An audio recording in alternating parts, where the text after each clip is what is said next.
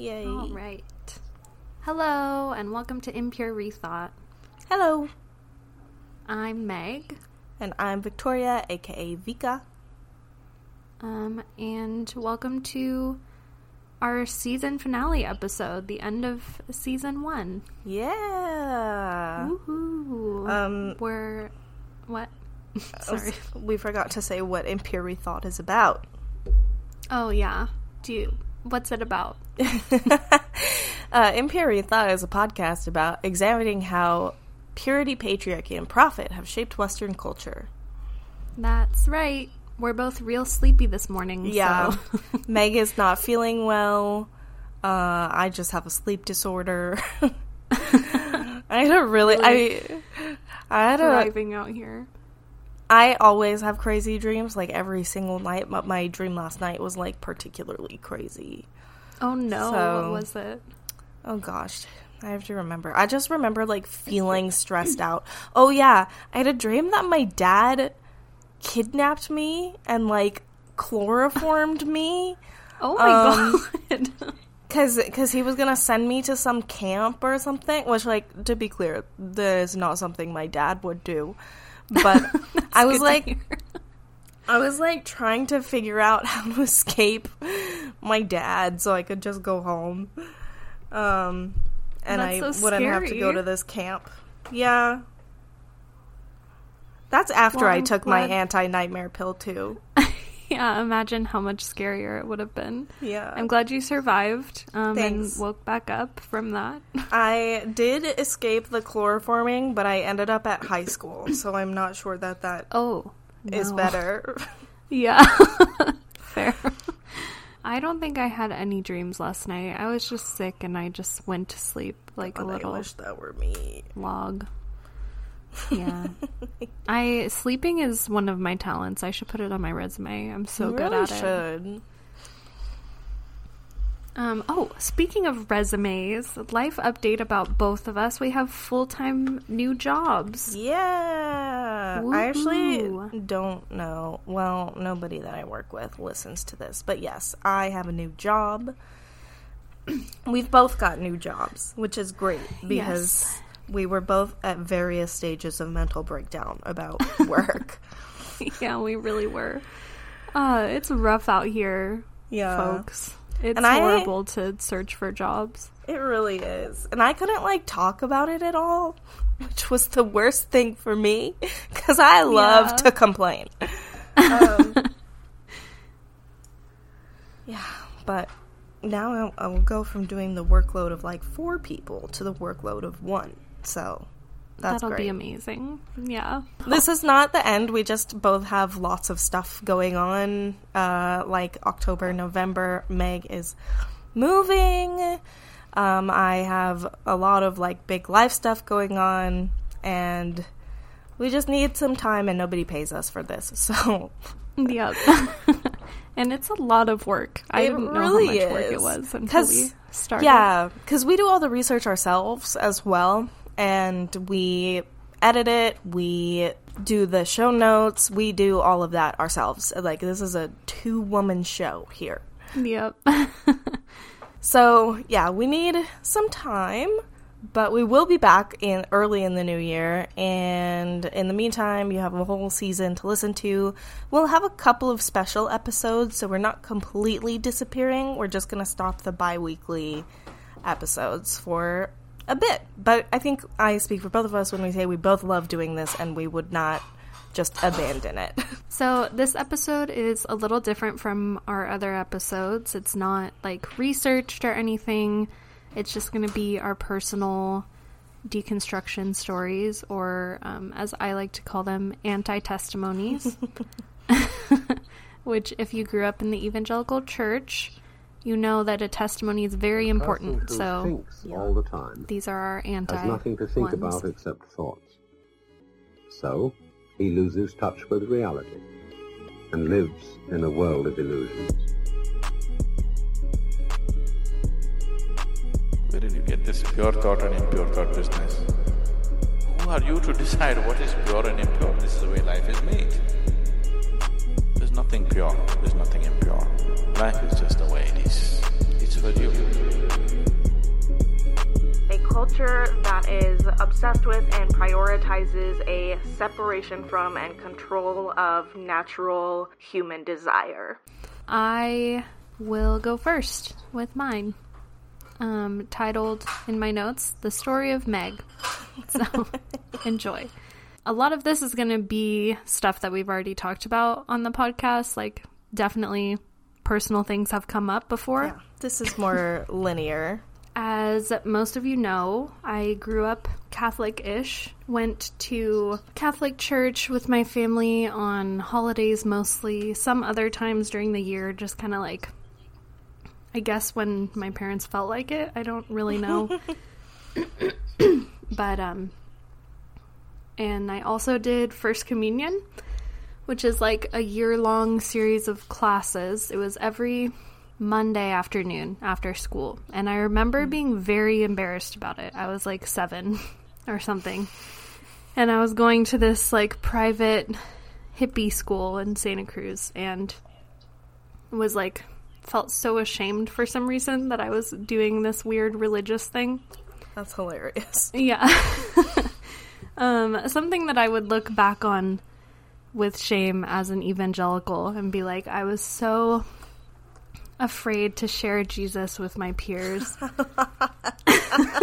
As a 7-year-old. Yeah. But yeah, so Catholic-ish, the main like value in my household was just like, 1, don't be dumb. That was like our rule, the only rule pretty much growing up.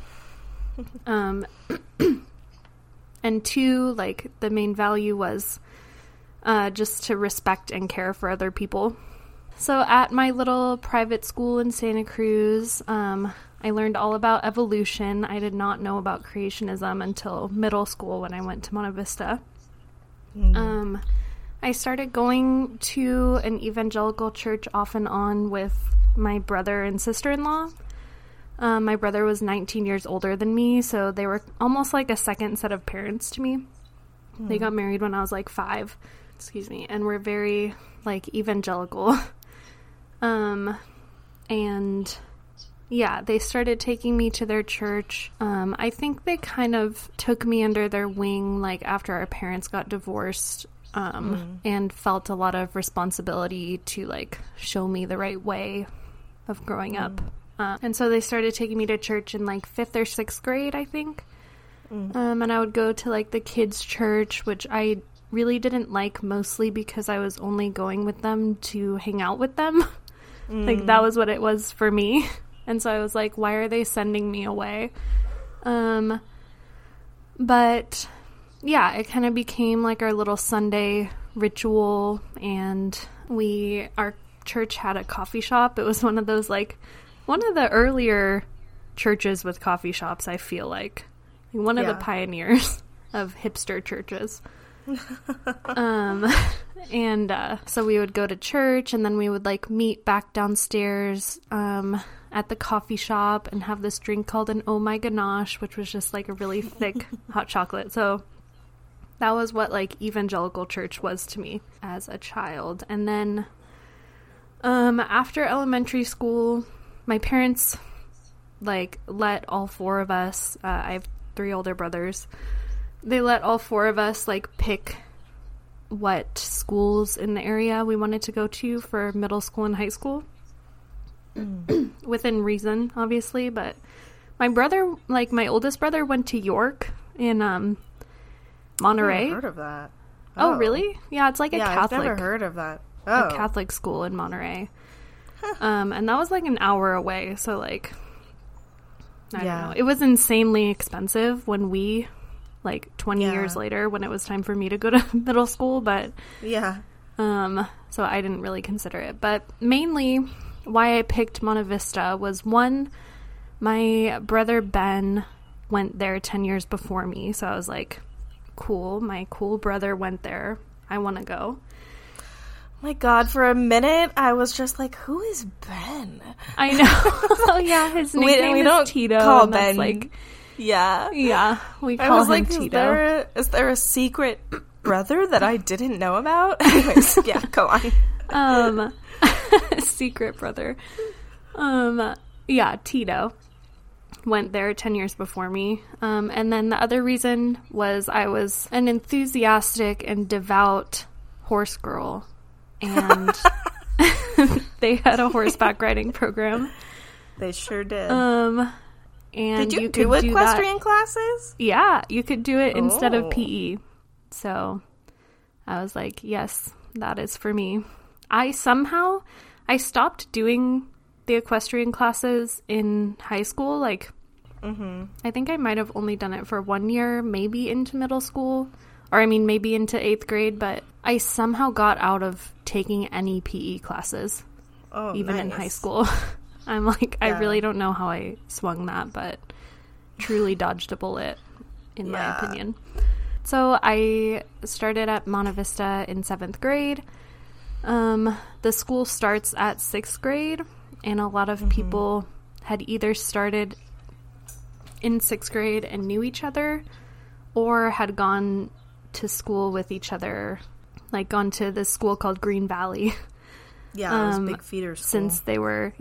Since they were in elementary school and all knew each other from there. So basically I was just this like little weirdo from Santa Cruz who like didn't know all my classes had been so small, so I had the same like 6 friends growing up. And then suddenly I was in a class of like 80 people or something. Yeah. And I did not know how to make friends or socialize, and so I was very weird and relatable. Yeah. And was bullied a little bit. People were really mean to me about my ears, which I know makes me really sad. I love my ears now, but I was so embarrassed by them. But by the way, my ears stick out a little. That's like a family trait for those of you who I was gonna say listening. It like you look like your parents and your brothers. Yeah, my mom and my oldest brother have the same. We call them sticky outy ears. Yeah, and I kind of hopped between friend groups in 7th grade, and then in 8th grade, I finally kind of found my friend group. A lot of them were super Christian, but I wasn't super into it. I remember in a science class, like, the teacher was like, some people believe in evolution, but like that's crazy or whatever. And I was like, what? What is this school? So I was aghast by that. And yeah, so I was like really not having this whole Jesus thing. But then I had my come to Jesus moment in 8th grade. Sorry family, I don't think you know this about me. But I was like really depressed and suicidal feeling in 8th grade. And I had stayed home from school one day with like the intent to take my own life. And, excuse me. And, basically my come to Jesus moment was that like, I felt like there was divine intervention, like stopping me from doing that. And I just like stayed in bed all day instead. And so that was the moment that I became a Christian. Very emotional moment for me. And then it like, basically my personality changed like overnight. I like, I don't know, I stopped hanging out with some of my friends who weren't as Christian as I thought they should be, and like stopped swearing immediately. I was on fire for Jesus, as I liked to say. And then I started high school and met the person who would become my best friend in high school. And we quickly became like extremely codependent. Yeah. Together we got involved in a youth group at the same church I went to with my brother and sister-in-law. And I started like rebranding my honestly like wonderful upbringing as having not grown up in a Christian household, so it was like shameful to me. even though, like, it was a Catholic household, like, you know. I remember having a conversation with my mom about it, and she was like, oh, what? Like, you don't think you grew up Christian? I was like, no. Yeah. She's like, but we're like, you did your first communion. Like, that's not Christian to you? I'm like, no, it's not the same, Mom. You don't understand. So yeah, I was insufferable, and I joined Bible leadership also for a couple years, which was a class at our school, basically for people who, like, either wanted to go into full-time ministry eventually, or, like, just wanted to be on the worship team at school or whatever, like, wanted to be involved in chapel in some way.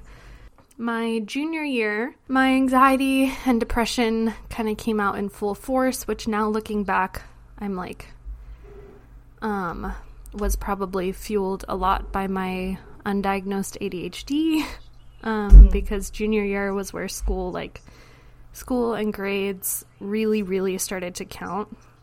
Yeah. And so there was just a lot of pressure, and I hadn't figured out any productivity strategies or whatever that really helped me do my homework. Yeah, I think it's also important to note that Monte Vista was a college prep school, so we had a lot of homework. We had so much homework, and for some reason, every year I was like, I could take 3 AP classes. Which, like, I could. I kept up with the material in my brain, but not the homework. So, yeah, a real struggle for me. Anyway, a lot of things happened my junior year. Like, first, I started to kind of confront my parents' divorce a bit more, and, like, got a little more information from both my parents about that, as, like, now less of a child, like, closer to being an adult. And that was when Victoria and I had our big fight. Yep. Which was also really rough for both of us, obviously. And my brother and sister-in-law, who had been taking me to church, were, like, my soft place to land throughout all that. And then towards the end of my junior year, my 2 oldest brothers died in a canoeing accident, which I was present for, and so was my other brother, Ben, or Tito. And obviously that was very traumatic, which, side note, I, for some reason, until, like, legitimately a year or so ago, didn't think that I had trauma from that experience. Really? Yeah, I just, like, I guess I just didn't really understand trauma and, like, PTSD, but I definitely do have those things. So, yeah. But, yeah, so they died, and, like, there went my support system too that I had been really relying on that year. Like, with that came one of my first big doubts about Christianity, which was that my oldest brother, Nick, was, like, a very devout Christian. So I knew that he went to heaven and was very comforted by that fact, but my other brother, Raymond, was not a Christian and was, like, a wonderful person, but had not, like, professed his faith in Jesus Christ or whatever. So I was supposed to believe, based on my faith, that he didn't go to heaven, and it just like didn't match up in my brain. And so so that was my first big question mark, I guess, about my faith, was just like, how could God, like, take my brother away and then not take him into heaven? On the flip side, I, throughout my junior and senior year, like, really leaned on the church And, like, I was part of multiple churches at that point.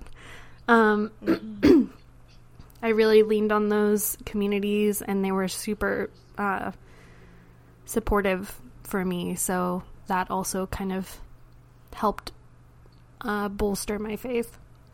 Excuse me.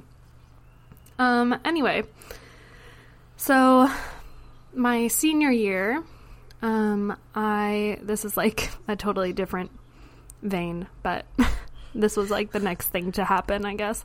I went to a wedding between my two neighbors, which we talked a little bit about in our LGBTQ episode, but it was the first gay wedding that I had ever been to because gay marriage had like just been legalized. In California.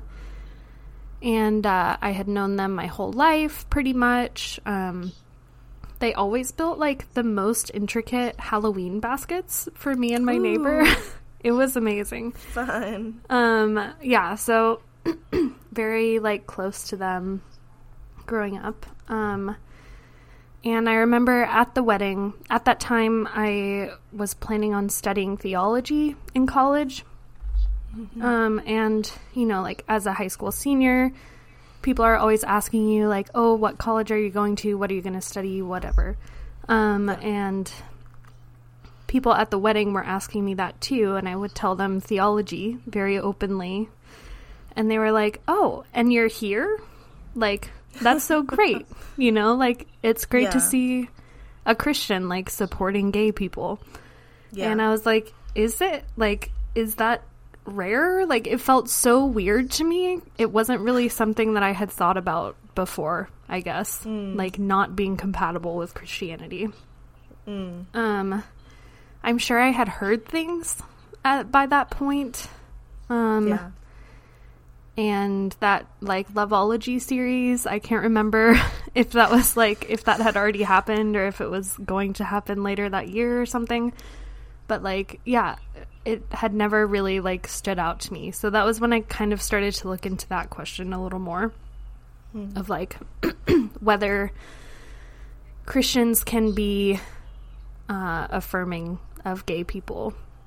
And I think I talked about this also in that same episode, but basically my view at that point was, like, you know, my neighbors don't claim to be Christian, so, like, how can I hold them to, like, the same standards I would hold myself to or whatever.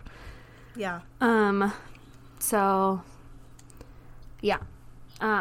Then later, my cat is trying to climb on my desk. I was in a sociology class that year, and every Monday we would, like, share a sociological, like, observation we'd made over the weekend. And so I shared that, like, people, like, I went to this wedding, and people at the wedding were really surprised when I told them I was studying theology, and, like, whatever. I made some sociological observation about it. And I was really excited to share that with my class, and was expecting, like, a really warm reception, and, like, oh, cool, like, that's great, you showed them Jesus's love, or whatever. Yeah. And it was just met with, like, okay, thanks for sharing, next. Where, like, normally, like, every single one we would discuss as a class. But not this one. It was, like, totally off limits. So I was like, what? Like, what is happening? Like, admire my love for Jesus, please. And also, like, why don't you care about this? So that was kind of my second big doubt, I feel like, about Christianity. Was, like, I started to see this kind of what I felt like was hypocrisy in the church. Which it absolutely is. I'm not the only one that feels that way, but Fenway's like, yeah. Don't know if you heard that. I heard it. But anyway, the rest of that year was pretty uneventful, like, just kind of fun senior year stuff. I dealt with my grief a little bit, but mostly just, like, kept myself busy and distracted. And then in college, I was finally away from home, and my family, and like fully alone with my grief, and it hit me really, really hard. I didn't really have any strategies to deal with it. My dad had offered to send me to therapy during my senior year, which I really should have taken him up on, but I was like, no, I don't need therapy. I have Jesus and the Bible and pastors. Regrets about that. But yeah, so I just had no idea how to handle these like huge emotions I was feeling, and I was feeling really alone because not too many people our age have dealt with like this kind of loss. Yeah. So yeah, anyway, all that to say, it hit me really hard, and I was like in a very dark place the first couple years of college in general. I quickly, like, shortly after starting college... Oh, by the way, I went to, like, a little Christian evangelical college in Oregon called George Fox. Shout out to the Bruins, but not the UCLA ones.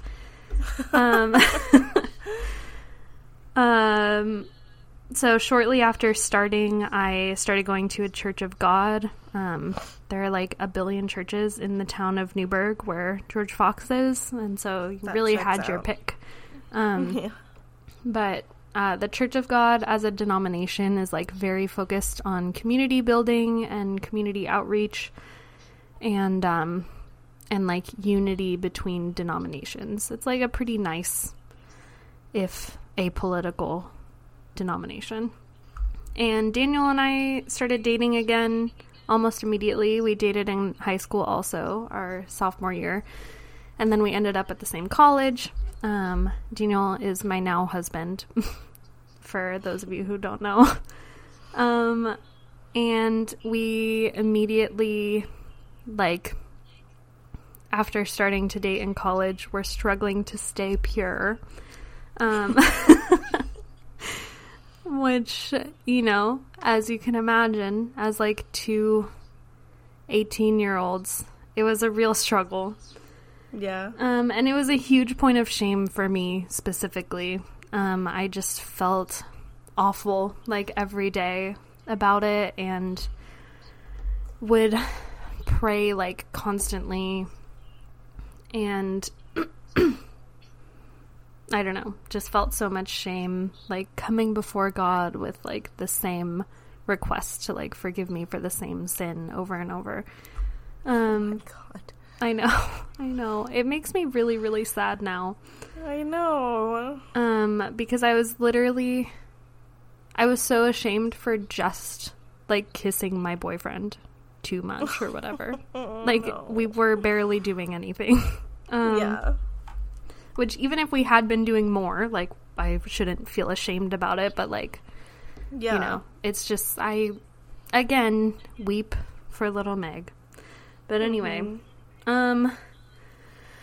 throughout college, also, my faith was, like, in high school, too. I feel like this is pretty common for evangelicals in general. My faith was very centered on, like, myself and my own relationship with God.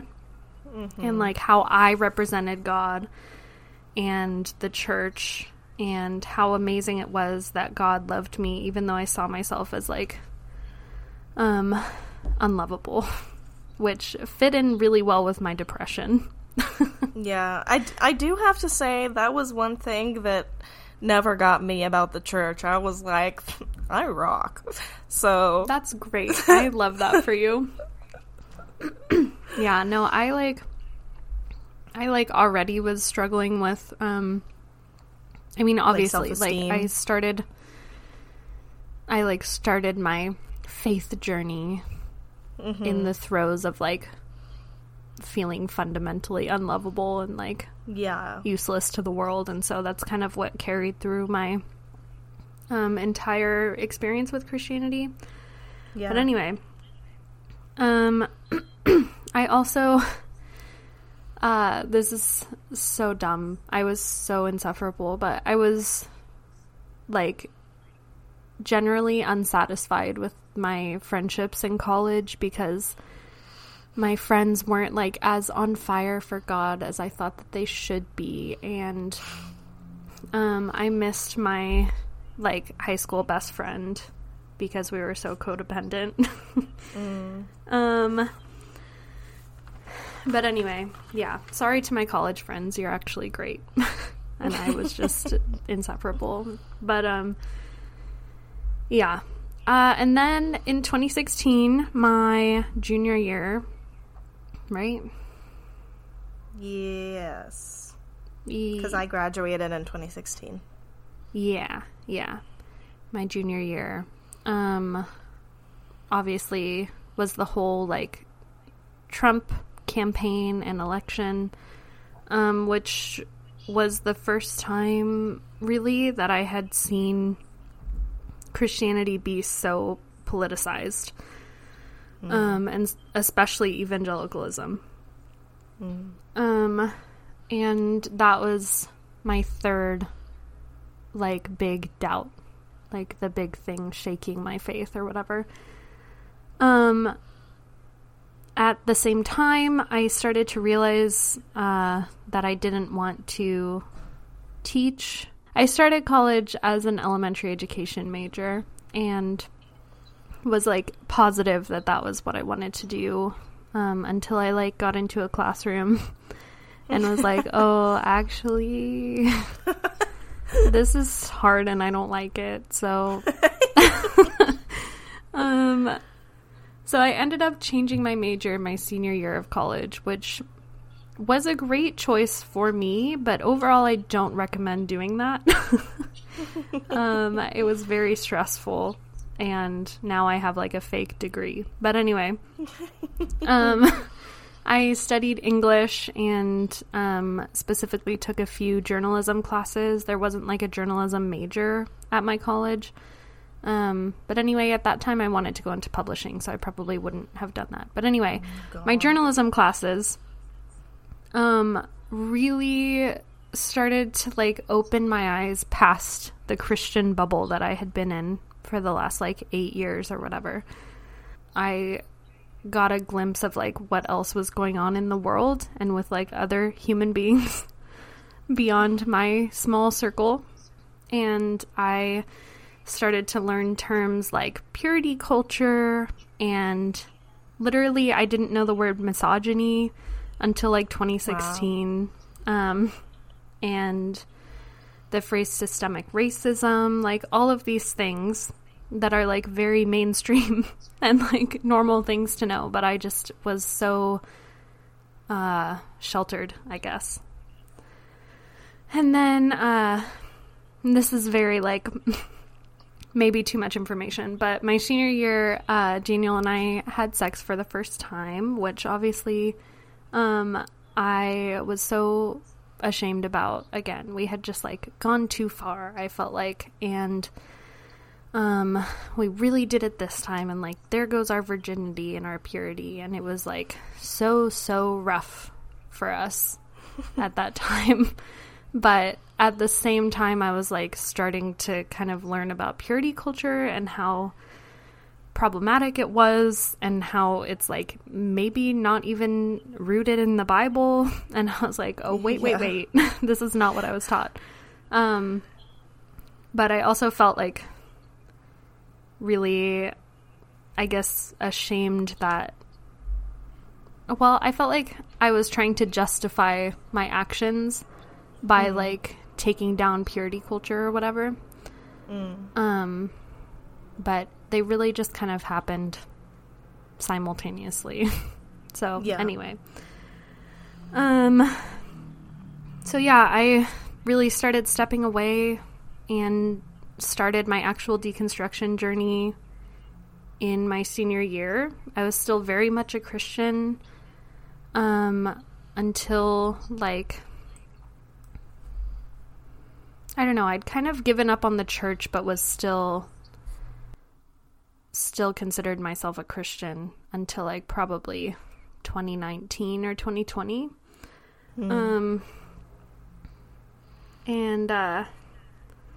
I just started taking like progressively bigger and bigger steps away from evangelicalism and the culture of that. And then Daniel and I got married and moved across the country. And we like looked around for churches for a little while in our new area and everything. Like, I was hyper aware of all the like weird messaging and like all the stuff that I'd started to learn about. And so I was super picky about what church we went to, and we ended up not finding anything for a while. And then eventually settled on a United Church of Christ. Wait. Is that what it's called? Yes. I don't know why I always forget. It's a UCC. That's like all I can remember. Which I've said before is like a really nice, like open, welcoming denomination. So we went there for a couple years, but I don't know. I've just, at this point now, excuse me, I am more in the like agnostic, like I'm not sure if God exists, and I'm not really sure that I care to figure it out. Like, yeah.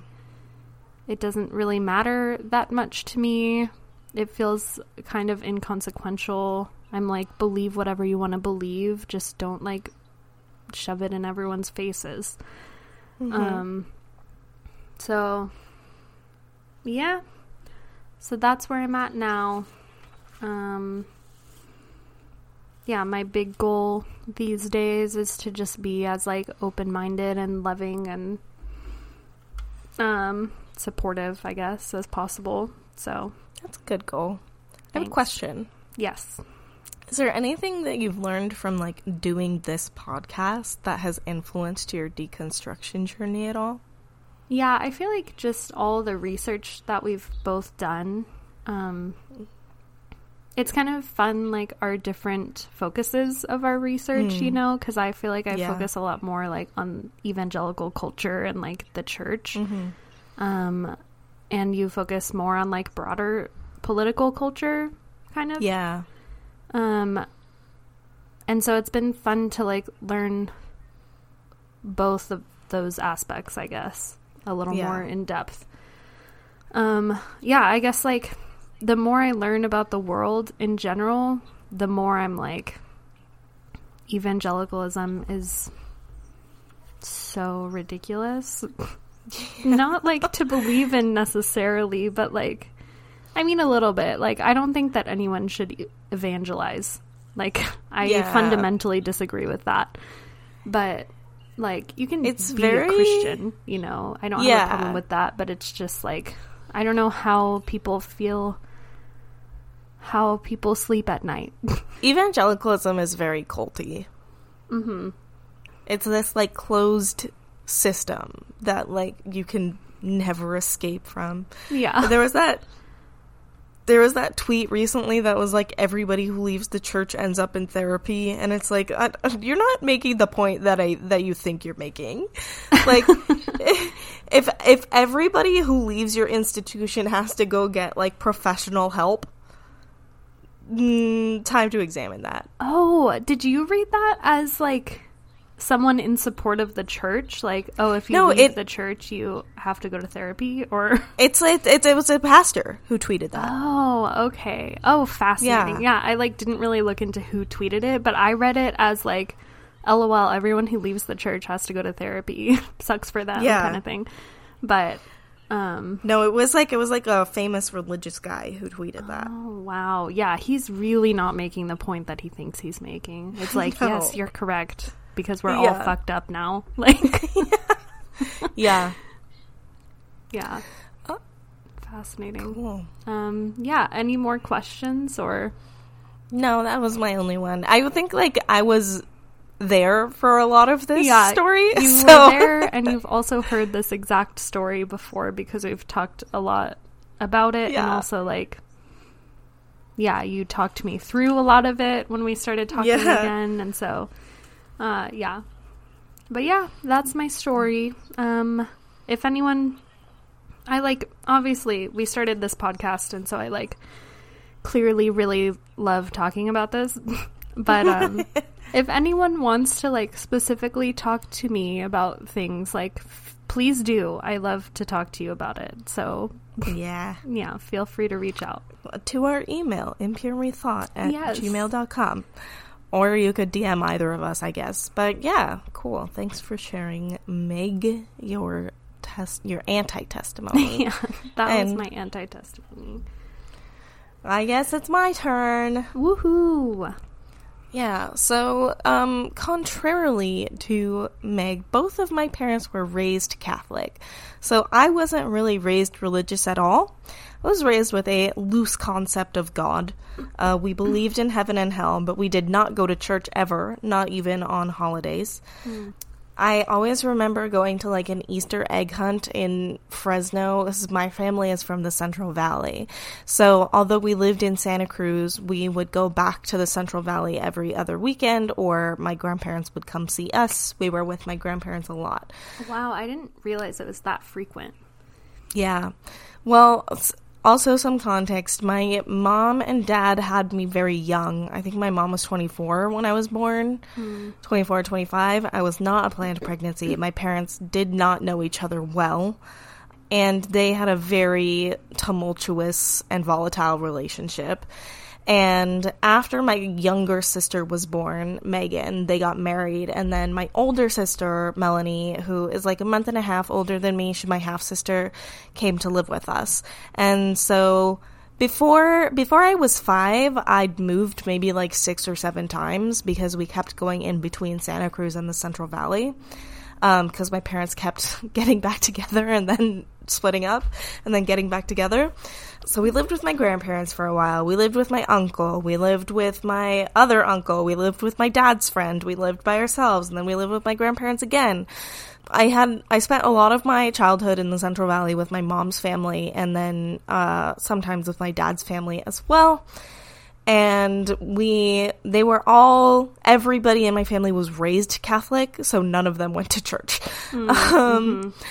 My family was very, white trash, is how I would describe, Central Valley white trash. They drank, they smoked, they swore, they all had children unplanned.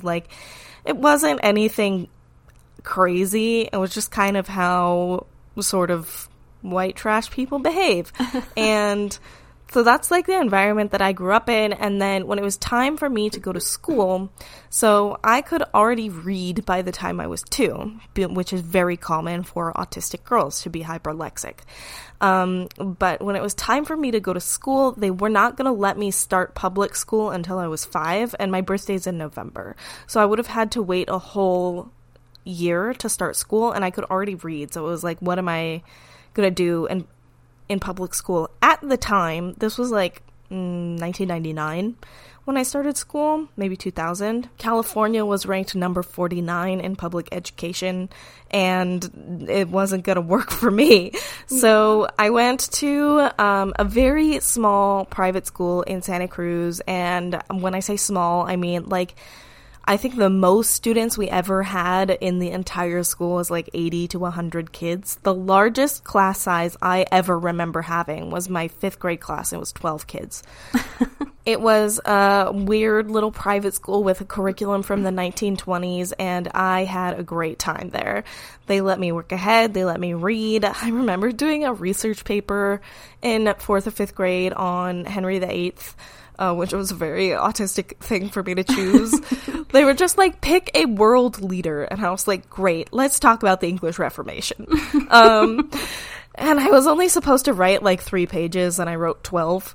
I had a great time at that school, and the school itself was not religious in its curriculum, but a lot of people that went there were also loosely Christian.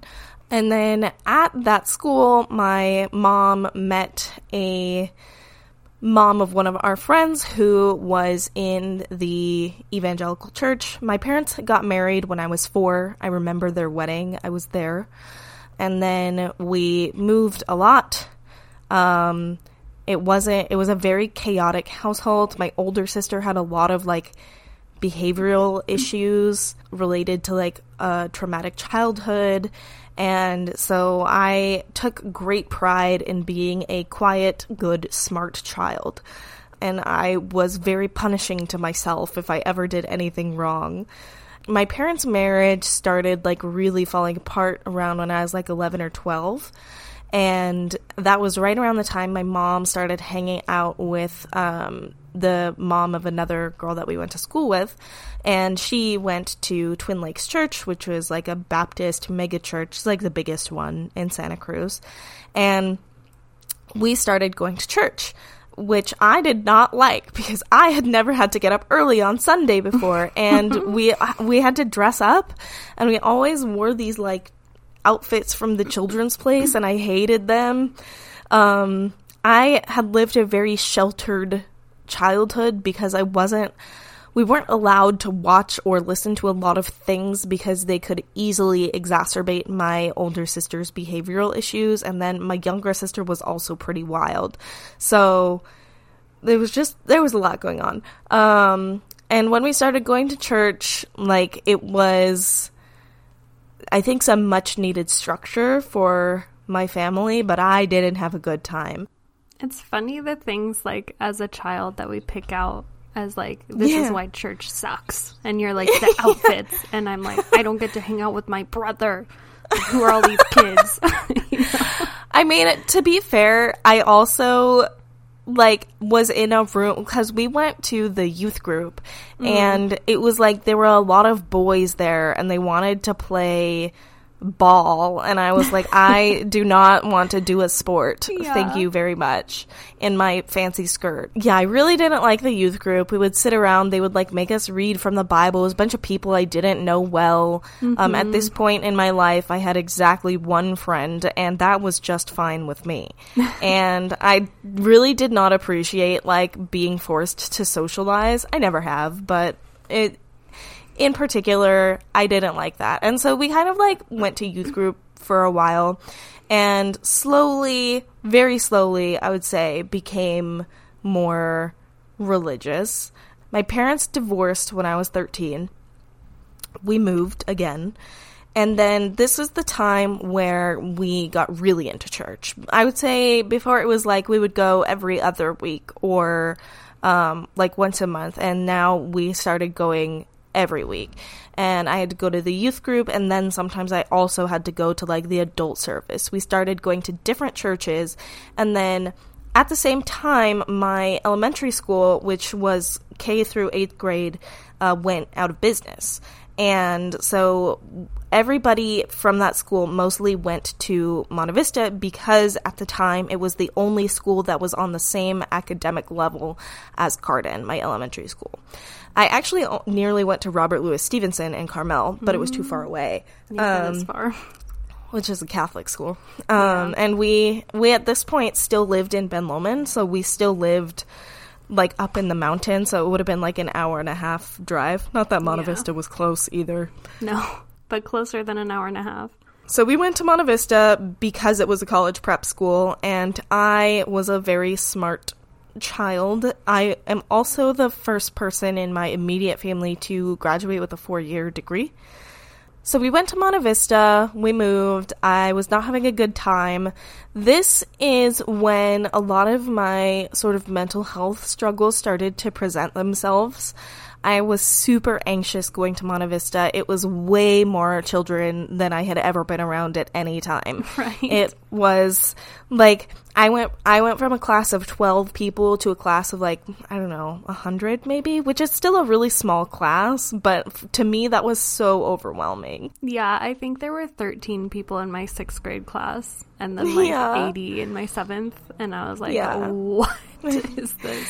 And it was like, they were like, I had mostly gone to school with the same people I'd known my whole life, and like one of them was my sister. I had known the same boys, I had known the same girls, like my world was really very small. I had lost my only friend, and so I went to 8th grade at Monte Vista, like immediately got bullied. Not only by my classmates, but like literally my first day at Monte Vista was accused of plagiarism by my English teacher because my summer reading assignment was too good. No, and that's terrible. Yeah, so we got off to a really bad start there, and I was just like, why would anybody ever accuse me of this? Like, and it was very distressing for me, the girl who really just wanted to perform well and be good at school. In 8th grade, I developed something called trichotillomania, which is a form of OCD, which is an anxiety disorder where you pull your hair out. And I actually picked a bald spot in my head because, like, that's how stressed out I was about being at this school. I started to have really, like, bad physical symptoms of anxiety, and then in 8th grade is also when I started experiencing panic attacks. I remember a lot of times in 8th grade, I was taking the high school level French class because I was too advanced. Like, at that point, I was, like, already pretty fluent in French. And so they just moved me straight up to French 2 with the high schoolers because I was too advanced for the middle school French class. I was honestly too advanced for the high school French class, but that was all they offered because I'd taken French my whole life. And I often, in my French class and in my English class, which was my last class of the day, often would have to step outside, have a panic attack, and go back inside. Or I would just have to, like, go out and cry for a bit. At this point in my life, I think I was also probably experiencing sensory overload because I hadn't had that many people in class before. I hadn't had that much noise, that much social pressure, or that many fluorescent lights on me all day. This kind of, like, evened out at the end of my 8th grade year. I made some friends. They were drama kids. I was a drama kid. I was good at acting because I could memorize lots of things very quickly. So I often got, like, big roles in plays because I always knew my lines when I was a kid. And then so I made friends with the drama kids. I became a hardcore theater kid. Throughout this time, we kept going to church, but I didn't really, like, get into church until my junior year of high school, which was when me and you became really good friends, Maggie, and we really got into it together. I was just like, yeah, I'll do Bible leadership, sure. Because I think it gave me a Bible credit, and I did not like my Bible classes, so I was like, yes, I will sing on the worship team. Yeah, you're like, more singing, wonderful. Yeah, sounds amazing. Yeah, I've touched on this a bit before. I do not like worship music. It does not generally appeal to me. It is not interesting. I was very into theater and choir, and I was very focused on my own, like, future and performance career. And I remember this being a point of contention with other people because they would be like, how are you planning to, like, serve the Lord? And I was like, with my beautiful voice, like, and acting. Same. Yeah, it was hard to reconcile that for me with some people. This whole time as well, I was having, like, terrible mental illness. I was so anxious, and I was so like, I picked my skin really badly all the time. I would still pull my hair out. I, like, destroyed my hair in high school because I was so anxious. I picked my split ends off all the time. And so I was having, like, bad physical symptoms. There were a couple times I could not go to school because I was too anxious about it. It was a lot of social pressure for me, a lot that I did not really know how to handle. And my home life was really chaotic. So I just, like, and I wasn't finding the structure in church that I think other people were finding, because I also found that a very stressful social environment where I had to be with people that I didn't know well. I had to make small talk all the time, and I just like wasn't interested. I was like, I literally only want to talk about Harry Potter. Like, that's I do not care about anything else. And half these people weren't even allowed to read Harry Potter. Yeah, that was honestly really frustrating for me. Yeah, I was like, it was mind-blowing for me. I was like, oh, what? Harry Potter was my original hyperfixation. So I was just like, I don't have anything to relate to you people about if you have not read Harry Potter. So yeah, I found church very stressful, very uncomfortable. Lots of adults talking to me, but not about the things that I wanted to talk to adults about, which was like politics. My family is also very conservative, because they're from the Central Valley. And so I had grown up in a lot, like just hearing a lot of conservative rhetoric, and then that was kind of doubled down on at the school that I went to, because Monte Vista was very openly conservative, and it was kind of crazy, some of the things that they taught us in school. It was also, however, very academically rigorous, so I was also stressed out about that. Like, I mean, I had several hours of homework every night because I took a bunch of AP classes, and I mean, I did well, but at what cost? I think my high school GPA was like 4.5. Wow. Maggie and I became very close my junior year of high school. I got really involved in Bible leadership, and when I think about this time in my life now, like, it really feels like I was going through the motions, like desperately trying to find somewhere to fit in. I was a big, like, flitter. I flit between a lot of different social groups, and I had a couple of close one-on-one friendships, but I did not fit in really in a group. I was friends with a lot of the people who had come out at Monte Vista and were not greeted with kindness or acceptance. And yeah, I kind of tended to make friends with the people who were more social outcast. And then when I joined this Bible leadership team, all of a sudden I found myself in the middle of like the popular kids. And I was like, whoa, I do not belong here. And that was very, like, it wasn't necessarily stressful, but when I think about it, like, it feels like I'm remembering, like, a role that I played. It was not very fun to hang out in that group. I felt like I was trying so hard, and I was like, this I is really tiring. was. Yeah, it was very unnatural for me, and like I didn't necessarily have the same sense of humor that they did. I came from a very different background because I wasn't raised Christian. My parents were divorced. My parents were not only divorced, but like extremely divorced.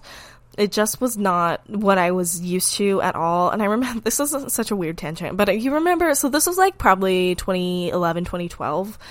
There was like a period of time where everybody got really into One Direction.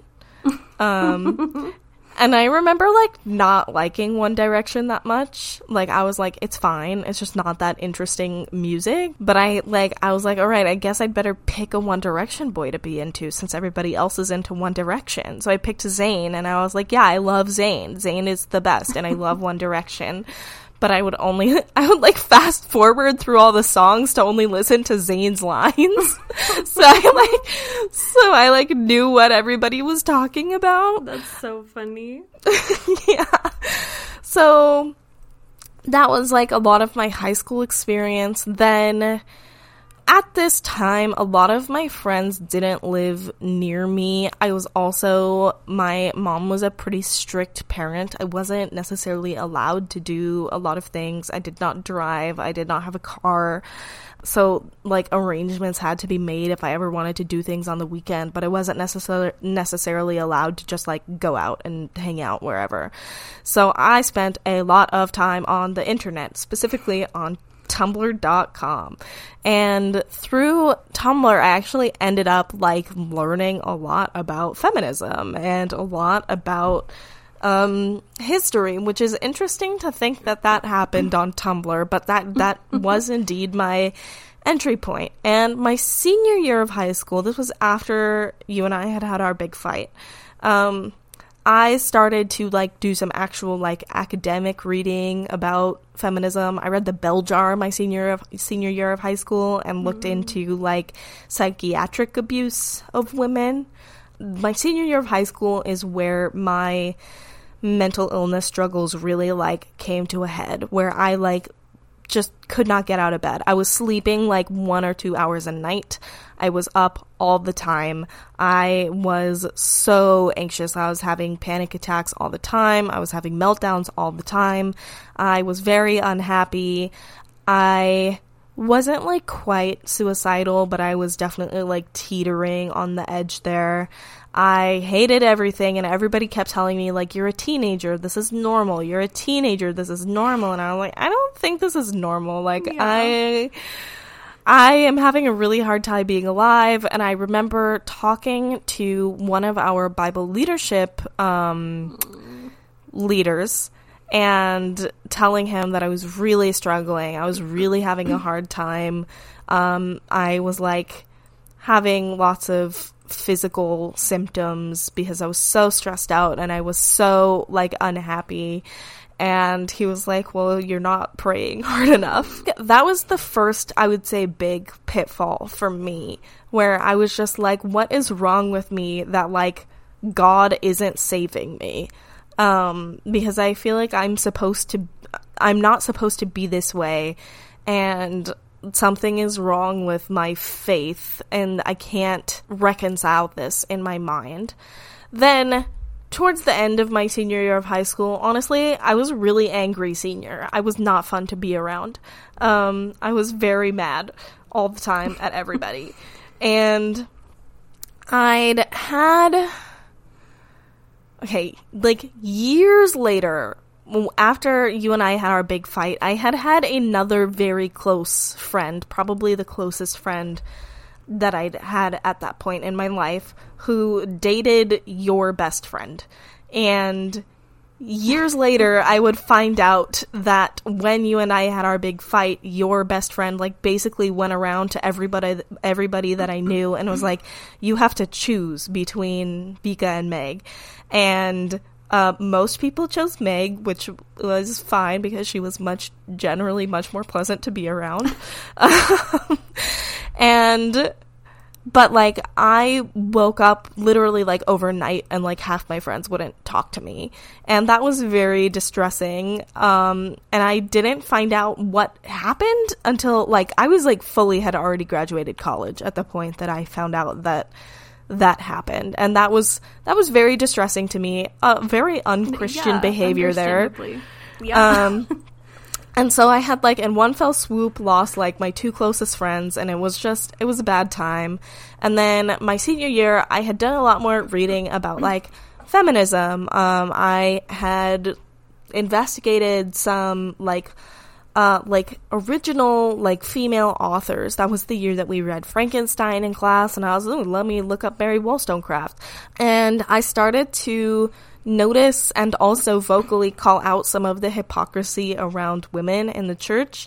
I specifically remember in Bible leadership having a conversation. I remember this. Yeah, having a conversation where one of the boys was talking about struggling with like impure thoughts about like when girls dressed immodestly, and I was like, how is that my fault? Like, how is it my fault that your thoughts are impure? That seems like a you problem. And then I did not really get to speak for the rest of the year. Yeah. That was another big wake-up call. That's a moment that I remember a lot. And yeah, I had started to challenge, not only in my own mind, but vocally, like some of the roles of women, especially because at this point I was headed off to college to be a drama major.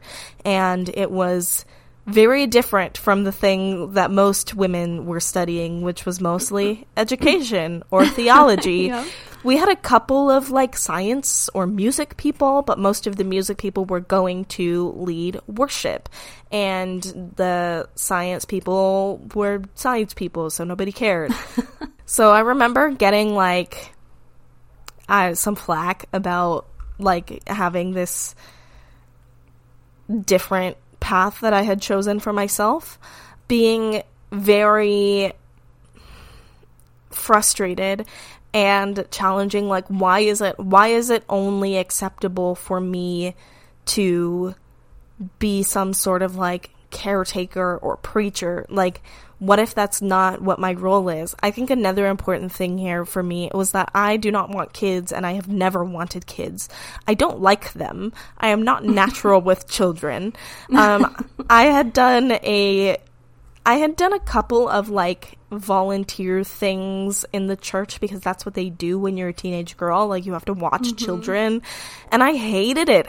First of all, I'm not good at it. Secondly, I hated it. Like, I remember there was one kid that I liked because we were both reading Percy Jackson at the same time. And that's so cute. Yeah, he was great. Shout out to Josh. He's like 20 now, probably. But I remember that being, like, a huge point of contention when I would challenge that. I was like, I do not feel that my calling is to be a mother. I do not want to do that. I had a lot of, like, generational trauma in the family that had not been addressed. I didn't feel like I had a good support system for it. I was terrified of men and being around anybody that had a penis, and I was just not, like, into it. And that was something that was constantly, people would be like, you will change your mind, you will meet the man, and then you'll want to have a family, you will want a family. And I was like, I really don't want that, though. Like, I really just don't think I do. But you will just wait. I will. Well, I mean, I've now met a man and I still don't want kids. So yeah, so that was, like, my high school career. And then I went to UC Irvine, which is a giant public school, like 22,000 students or something. Easily the largest school I'd ever been to in my life. I think my first lecture at UCI, my freshman year, was bigger than any class I had ever, like, any, like, whole class size I'd ever been in. There were, like, two or 300 people in it. In my graduating class, wild. Yeah, my graduating class in high school was, like, 150, maybe less than that. And so at this point, I kind of didn't really know where I stood. I still considered myself politically conservative at this time, which went away about 3 months into my college career. And I considered myself politically conservative, pro-life. Like, I had no strong opinions on gay marriage because it just didn't really affect me at that point. And then I went to a public university, and UC Irvine is 49% Asian, and so I met a ton of people who had been raised Buddhist. And it was not something that I had ever come into contact with before. And they, like, the way that the evangelical church talks about people raised in other religions is, like, they will tempt you, they will corrupt you, they will sway you. And it's really just like, oh, it's just a different perspective. Yeah. And, like, it'll just widen your worldview. Scary. Yeah, true. I was one of, like, maybe 3 white people in my dorm that I lived in, which was also a new experience. And, like, we had a couple of, like, Christians in there, a couple of Catholics, and then a lot of Buddhists. And, like, I remember being very scared that I was going to be, like, pressured into, like, drinking and having sex on my first day at college, and everybody was like, no, I've never had a drink either, or I've never had sex either. And I was like, oh, that's normal, we're all 17 or 18. Yeah. And so I would say I went to church one time in my freshman year, and I remember this very vividly because I remember going to this church and afterwards being swarmed by members of the church who were, like, a new person, and it made me so uncomfortable. I was just like, can I please leave? Yeah. And that's something that I still hate about church whenever my mom forces me to go. Because they see, especially if it's a small church, they see a new person and they're like, we must capture them. And I was like, I'm already a Christian. Like, you don't need to save me. Freshman year of college was pretty, like, uneventful and lame. I didn't drink at all until the very end of my freshman year of college, and then I actually ended up blacking out like the first time I ever had alcohol, and then I didn't drink again for several months. I was with friends, thankfully, so I just like went to bed. But that's good. I remember another significant moment in my deconstruction journey. There was a guy in our dorm who was a devout Christian. And I had a friend in our dorm, and we were at one point having like a party because one of the guys had a fake ID or something just in somebody's dorm room. And one of my friends got really sick, and we thought that he had alcohol poisoning. And the devout Christian guy, we'll call him Jeremy. That's a good name for one of those. Yeah, came back, and we had asked him to call 911, and he refused and said that he wouldn't like support this behavior. And I got so angry. I was like, dude, he could die. Please put aside your judgment for a second and just help.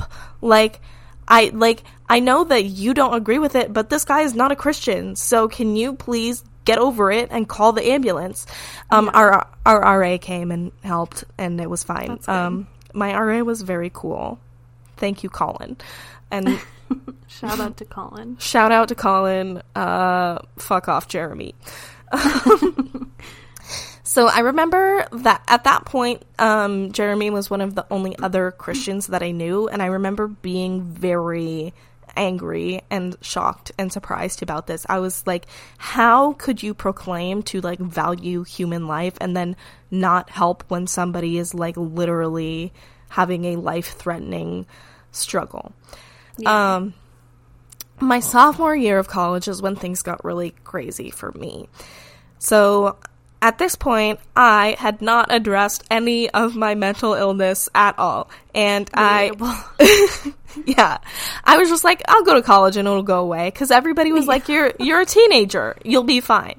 I was very much not fine. My mom brought me, when she moved out of her house, she brought me like my journal that I kept in college, and it has a lot of poetry in it, which is like the first if anybody is writing poetry or doing stand-up comedy, take them to the psych ward immediately. I've done both. And like I was reading through and I was like, this bitch was not okay. Like it's really So my sophomore year, I was very anxious. I was very depressed. I was very suicidal. And this also, I like had graduated out of Christianity. I would say at this point, I considered myself loosely Christian, kind of how I'd been raised. Like, I kind of believe that God is there. I don't believe in the institution of the church, and it doesn't do anything for me. And I am ready to like experience the world. So I graduated into that kind of the exact moment that the sex positivity movement came to a head in Western culture. And honestly, like, I didn't go that far into it, but I did have a boyfriend my sophomore year of college who I lost my virginity to, and my mom found out, and we had a great conversation about it in an airport Panera, and then I love that story. I mean, I hate it, but like I love it. Yeah, I mean, it's funny now. At the time, was not what I wanted to talk about, and we like had an hour and a half drive home from San Francisco, where I was like told like I was setting a bad example for my younger sister, and I was kind of like, I don't know what you want me to do. Like, it's gone. I can't get it back. Like, the decision has been made. And this was like maybe a month or two after I had like made my sexual debut, and I don't debut. Yeah. I don't necessarily like regret that decision. I do think that now I would have done things differently. It was not necessarily like motivated by the best reason, because I was kind of like, I want to get this over with, and I don't want to have to see the person that I get it over with afterwards, because he was an exchange student. Yeah, it was like, I was definitely coming from like a mentally ill place. And the relationship itself was like, it wasn't necessarily a bad relationship, but I really didn't know what I was doing. And I had been raised to be very afraid of and like subservient to men with the school that we had gone to. Like, it wasn't necessarily something that colored my personal life at all, but that was the only way that I knew how to interact with men. And so I just like didn't really stand up for my needs in that relationship. And it wasn't like, I don't know, it wasn't like bad, it wasn't abusive or anything. It was a fine relationship, but it just wasn't like, I think about it and I think I have a lot of pity for myself that I had been taught to devalue myself as a woman, and that on the flip side of the purity culture thing is like, once your virginity is gone, like, I had this vision of myself as somebody whose only value now was sexual. That was the only thing somebody would be interested in me for.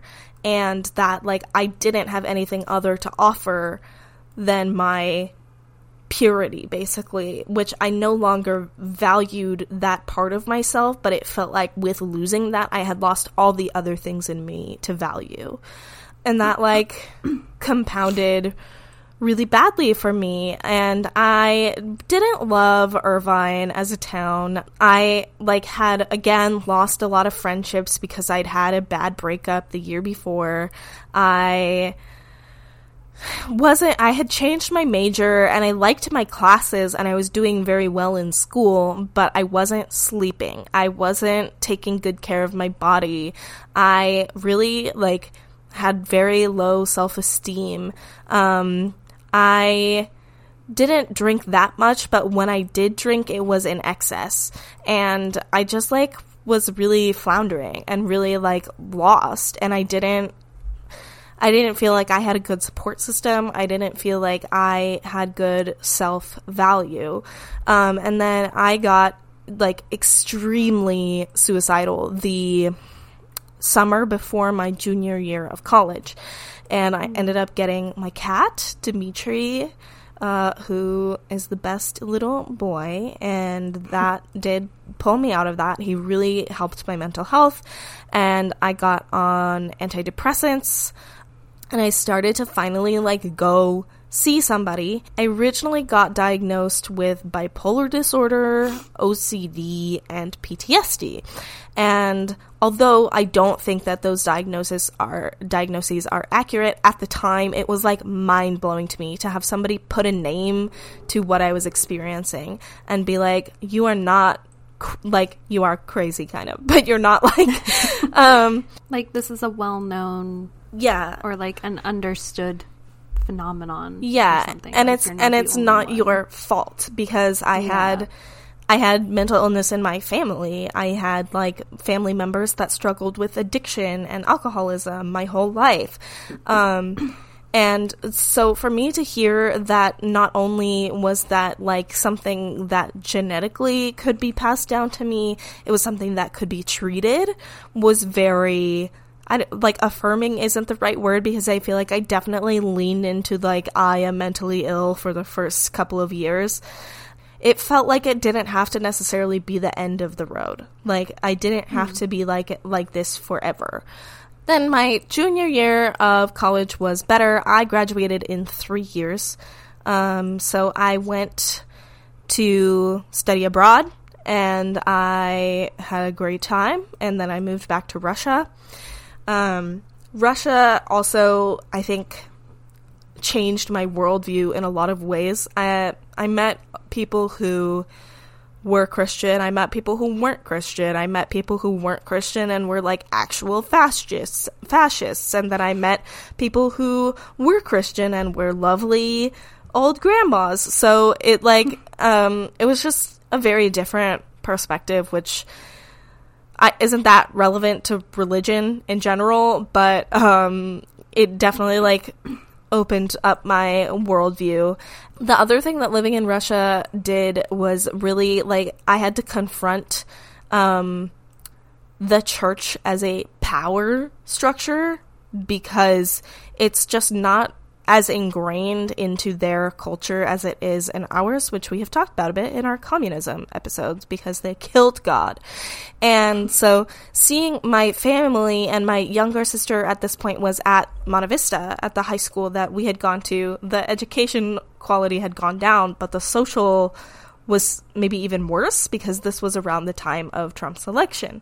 And so it was like, I was like seeing this from very far away and thinking about the church as an oppressor, and how deeply ingrained it was into people's lives, and especially my very conservative family, who were on Facebook all the time. This is about the time I logged off of Facebook and never logged on again. And just seeing the ways, like my experience of God, and in my college education, which included a lot of study on the war on terror and on Islamophobia. And then I did my thesis, I did it on sexual violence in war movies, and the sexualization of violence in war movies. So a lot of those war movies were about the war on terror or the Vietnam War, and kind of like religious wars. So it was like a compounding of history, and then our, at the time, present reality of this like right-wing emboldening that really, that was, I think, where I completely lost faith. I was like, I just can't see how these two things can be true at the same time. I had not been to church in a long time. I remember my mom asking me if I ever went to like an Orthodox service, and I was like, no, like it's in Greek. I don't speak that language, and they're like 3 hours long. Oh my God. Yeah. Yeah. I also sang in my college choir, which like was not a religious choir, and it was the only non-religious choir I'd ever been in, and I found that experience a lot more affirming than the religious choirs. But also, choir kids are on more drugs than anybody ever. Like, if you think it's like the frat people that are on drugs, no, it's choir kids. The music majors, That's so funny. I remember one time there was a guy that I stood next to for a certain arrangement of a song, and I remember asking somebody like, does he like not like me? He like never talks to me. And they were like, no, he's on acid every time. Every time we have. So yes. And then I moved back to the US, and then I got my autism diagnosis in like mid 2020. That was something that I'm honestly still processing. I think I've come to a much better understanding and like moved through most of the grief part of it, but that really like made me reconsider how I had felt about the church and my social struggle in it, and I was able to adapt sort of my mental health treatment to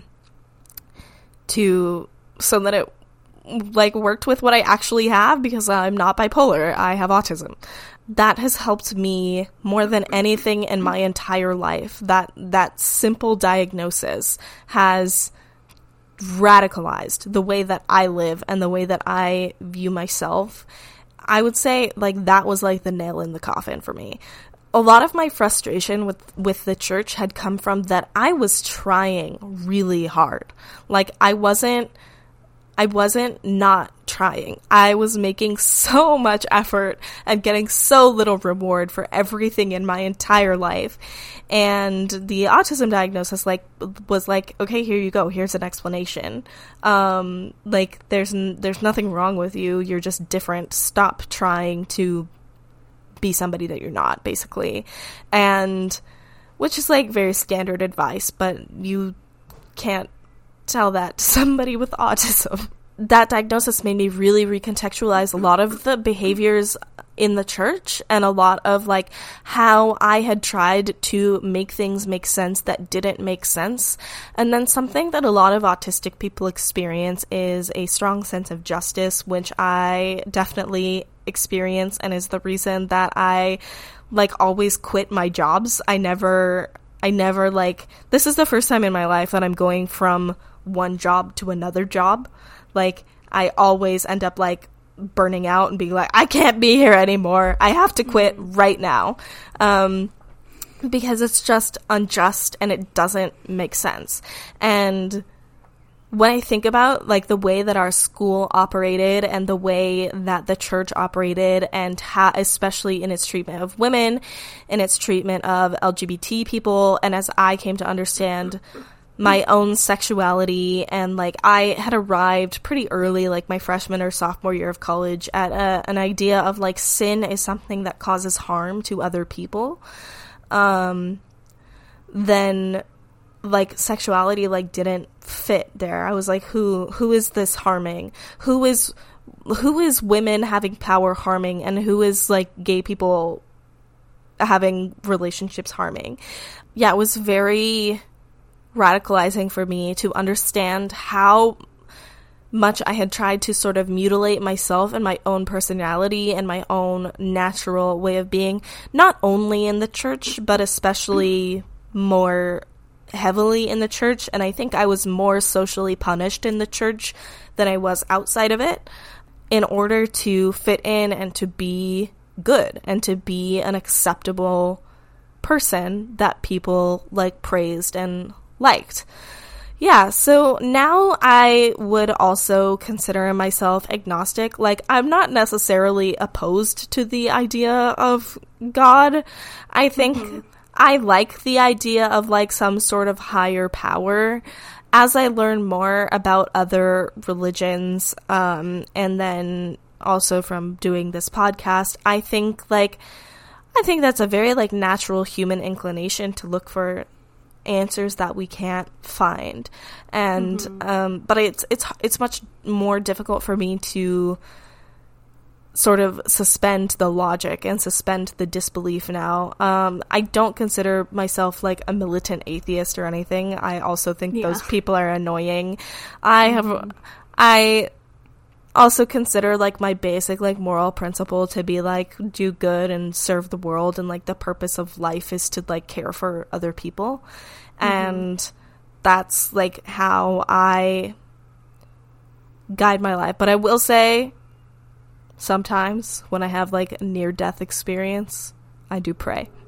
So yeah, also a very natural human inclination. Yeah. Sometimes it's not even God, though. I'm just like, literally whoever can hear me right now. Like, that's my story. Nice. Well, thank you for sharing your anti-testimony. Those are our anti-testimonies. If you would like to share yours with us, please do. We would love to hear them. We really would. Maybe if we get enough, we'll do a special episode. Ooh, yeah. You can send us a voice memo if you want. Yeah, whatever you prefer. But yeah, a voice memo would be great, because then we can put it in the podcast and we don't have to read it. Yeah, and if you have any questions or want to chat, feel free to hop in the Discord or email us. We've said this before, but this is our season 1 finale. We've got a lot going on through the end of the year, but we will be back. We will. If you would like to support the pod, you can follow us on, where are we? Apple Podcasts, Twitter and Instagram, Spotify. Oh, I was thinking about the actual podcast. Oh, yes. It's on Spotify and Apple Podcasts, which is the only one I check, but we should also be available on Stitcher, some other stuff. Acast just sends it to a bunch of different places, but yeah, I don't even know like if anyone uses those other ones, but I met somebody who uses Stitcher, and I was like, what? Who are you? Weird. Yeah. Anyways, if we get to 100 followers, we have a very special episode planned for you, so tell your friends. You can follow us on social media at Twitter and Instagram at Impure Rethought. You can follow us individually. Those links are on the show notes. You can leave us a review or a rating on Spotify, or you can hop in the Discord, or you cannot do any of those things. But make sure that you listen to our entire Season 1 catalog like 40 times. Yes, please do. That would be great. And download it all. Yeah. Would also be great. Rate us, review us. Yeah. Cool. We'll be back. You'll hear from us a couple of times in between now and Season 1. And we will let you know how things shake out when we're back. Yes, we will. Thank you so much for listening.